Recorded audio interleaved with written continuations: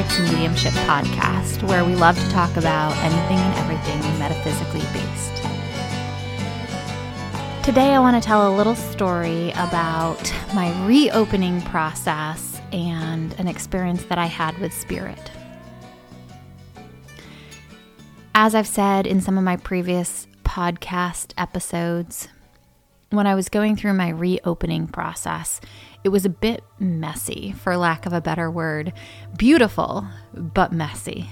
And in that process, I was getting woken up at about 3 a.m. almost every day, which is kind of well known as the witching hour. And I got a lot of spirit communication during that time. I didn't, at that point in my life, understand that I could set boundaries with spirit and carve out time during the day where I could engage with spirit rather than being woken up at 3 a.m.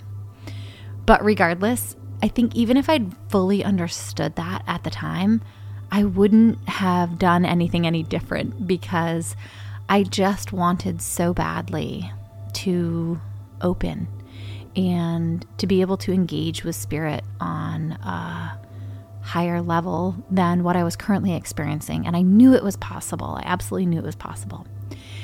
And so I was tired. Every morning I was getting woken up at 3. I was doing a lot of energy work. I didn't understand a psychic hygiene practice that would support the opening process that I was going through. I didn't have the proper grounding practices in place that would support the opening that I was going through. Honestly, I was just kind of learning as I went. And so I was tired a lot during that process. And one evening, I didn't have anything that I needed to be doing that night. I put my kids to bed. It was a beautiful summer evening. I got my 3 beautiful children to bed, and then I hopped into bed with a glass of wine, and I was going to scroll on social media aimlessly and not think. And as I poured the glass of wine, I went up, I climbed into my bed. I was just absolutely in heaven, having these moments to myself where nothing was expected of me and nothing was desired of me. It was just literally me having some downtime in a period of my life where I just really didn't have any, if I'm being honest. And I say that I could have created downtime, but it was more important to me to be working on my spirituality stuff. And so I was trading my downtime for my spiritual opening and awakening process. And that was a conscious choice, and I was making it actively. So I do want to just kind of pause there and say that my statement of I didn't have any downtime, well, I wasn't prioritizing downtime. Everybody has choices in how they spend their time. So anyways, I climbed into bed. I had all the windows open. It was an early summer. Maybe it wasn't even early. Maybe it was midsummer. But I had all the windows open. I had a fan going in my bedroom. The breeze was just absolutely glorious. It was like that kind of breeze that just makes you relax and let go and sink into whatever it is that you're experiencing. And so I climbed into bed with my glass of wine and my phone and the breeze and the warm evening night and the sounds of the evening as it kind of crept in. And I was adoring every ounce of it. And then this spirit showed up. And I remember at the time thinking, oh, I can't. I've carved out this amount of time. But she was really clear that she really, really wanted to speak to her mom. And she explained to me that I knew her mom. I'd worked with her, not directly, but in a department where we shared a physical space. So it was 2 different departments, but they shared the same physical location. And so I knew her mom. I knew her mom fairly well. But her mom knew me in the capacity of being a physical therapist. Her mom did not know me in the capacity of being a medium. And I had at this point in my life created boundaries with Spirit to say, I will not reach out to your loved ones without them coming to me. And it was a rule I put in place because I recognized that when I went through my opening process and spirits would come to me asking to connect with their loved ones, when they could see a path, I was in connection or in relationship in some capacity with their loved ones, they would come and ask to relay some messages. And after a while, I recognized that it really was unfair to their loved ones, because their loved ones may not be in a spot where they're ready to have that experience. And so I started really putting some hard and strong boundaries in place with Spirit to say, you need your loved ones to come to me. If you have something you want to say to them, I would love to do that, but I'm not going to contact them out of the blue to relay a message that they might not be emotionally, psychosocially ready to be receiving. And so I had that conversation with this spirit, and she pointed out in the most articulate and beautiful way that her mom would have no way of knowing. I wasn't open in society about mediumship, and her mom had known me in the capacity of being a physical therapist. And so we kind of went back and forth, and I said, but this is my boundary. And she said, why don't you reach out to her tonight? And she was really focused on that it had to be that night. And she said, I want you to reach out to her tonight. And I just want you to ask her if she's ever been to a medium. And if she answers you yes, then you're going to relay the messages. And if she doesn't answer you yes, and she doesn't say that she tried to be in contact with me and couldn't make the connection, then I will take your boundary. And so I made a deal with her, right? And so I reached out to this woman, and I will call her D in this podcast. So I reached out to this woman, D, and messaged her, said, hi, how are you? She actually had adopted her grandchildren when her daughter transitioned into spirit form. And so I said, how are the boys? How's your summer going? Have you ever been to a medium? And her mom answered almost immediately, very, very quickly. And she said, I have. And my daughter did not come through. And it was the statement that I had negotiated with this spirit on, right? And said, if she says this one thing, then I will communicate for you, with you, be the channel that relays the message that you want to say to your mom. And so I held up my half of the bargain, right? Because that was the deal. And so I gently just said, well, I am a medium and your daughter is here with me. And she wanted me to reach out to you. And honestly, my heart skipped a beat knowing that this woman had lost her daughter. And that's just such a painful experience. My heart just hurt for her. And to be approaching her in an unsolicited way, against kind of my rules, yet I'd negotiated with her daughter, it just, I can remember it like it was yesterday. Time really stood still. And I could watch the bubbles as she typed back to me. And I won't go through all the details of the engagement between her and her daughter, but long story short, the reason that it was so important to her daughter that she communicate with her mom that particular night is that it was her mom's anniversary. And that was really important to her to be able to relay this message. And so they engaged back and forth a little bit. She kept talking about the color purple, and then the woman's son, who her mom had adopted, walked in the room with a purple sweatshirt on.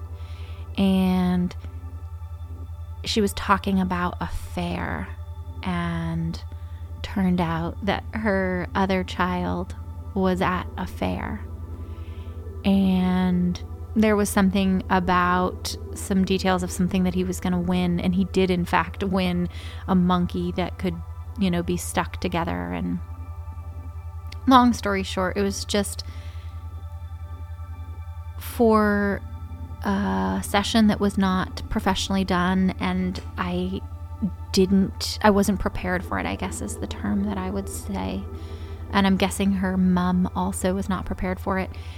It was something that really touched my heart in a way that I couldn't really articulate in the moment, but I knew that it was important. I knew that the energy that was coming through and the messages that were coming through, if that was something that I could do for people and support them in their healing process, that I wanted to, that I really wanted to.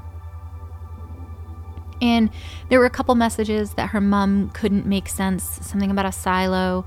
She would say that she, would kind of essentially catch up with her around this particular silo. And a couple days went by. Her mom came back and said, I figured out the thing that you were talking about. And so we engaged a little bit more. And then I said to her, I hope you enjoy your corn for dinner tonight. And her mom, Dee, said, I'm not having corn. I'm not having corn for dinner. And at that point in my life, I had gone through enough experiences with spirit to simply trust that what was coming through was coming through. And I didn't need, of course I wanted, but I didn't need it to be something that made sense for the person who was receiving. I had enough experience to recognize that oftentimes people say, that doesn't make sense to me, and 3 days, 3 months, 3 years later, it makes sense to them. And it's not my job to make it make sense. It's my job to relay the message. And so I kind of shrugged and thought, okay, whatever. Maybe you're not having corn for dinner tonight, but that's what's coming through. And so, a couple hours go by, and Dee writes me back saying something along the lines of, are you kidding me? She said, I just went to put gas in my car. I pulled into, the local store, and I was putting gas in my car, and a farmer showed up. Not any farmer, but the farmer who owns the farm where her daughter transitioned. So her, not actually transitioned, but where the accident occurred that created her daughter transitioning. And the car accident happened at the end of his property. So has nothing to do with this farmer, right? But it was at the end of his, property. And so the car accident occurred, years before. This particular farmer pulls into the store that Dee was at, filling up her gas tank, and came over to her and said, hey, Dee, I got some corn for you if you'd like it for dinner. And I can remember feeling really grateful that Dee was willing to circle back with me and say, you're right, I am having corn for dinner, right? Like, that's wild. And at the time, there was parts of me that really did need that validation, and then there were other parts of me that didn't. But I will say that I was grateful in that moment for that validation. And very long story short, I had asked Dee not to tell people, right? Because I was very much in the closet with my relationship with spirit and mediumship, and there was just a part of me that didn't fully understand it myself, and so to try and justify and explain it to other people felt overwhelming. I had a bunch of family members who were very much unaware of this side of me, and the circle of people that I was letting into this reality was fairly small at the time. And, a couple weeks later, Dee reaches out to me and says, "Hey, I told a bunch of people about our experience." She was excited. And they want to do a seance. And I can remember, I can remember my heart sinking and thinking, oh no, you agreed. You said you wouldn't tell people, right? You wouldn't tell my secret. And now she had told people that were in the physical area where a lot of my family members are. And all I could think was, everybody's going to find out. My family's going to find out. My old coworkers are going to find out. Everybody's going to find out, which is funny. Now I can look back and laugh at it. But in the moment, I was just overwhelmed, I guess is the word I would use. I was overwhelmed. And it was my secret. It was the thing I was hiding from people, the part of me that felt so unsafe to share with the world, because I didn't want to be judged, and I didn't want to be told that I was wrong. I didn't want to be told that I was lying. I didn't want to be told that in some capacity, the unique way that I show up in the world wasn't okay. And it took me years to really get to the spot where I was comfortable saying, the unique way that I show up in the world isn't for everybody. I'm not for everybody, but I'm also not meant to be. And I'm okay with that now. In the moment, back in the day when this all occurred, I definitely wasn't okay with that. I hated the sensation of being rejected socially for my uniqueness.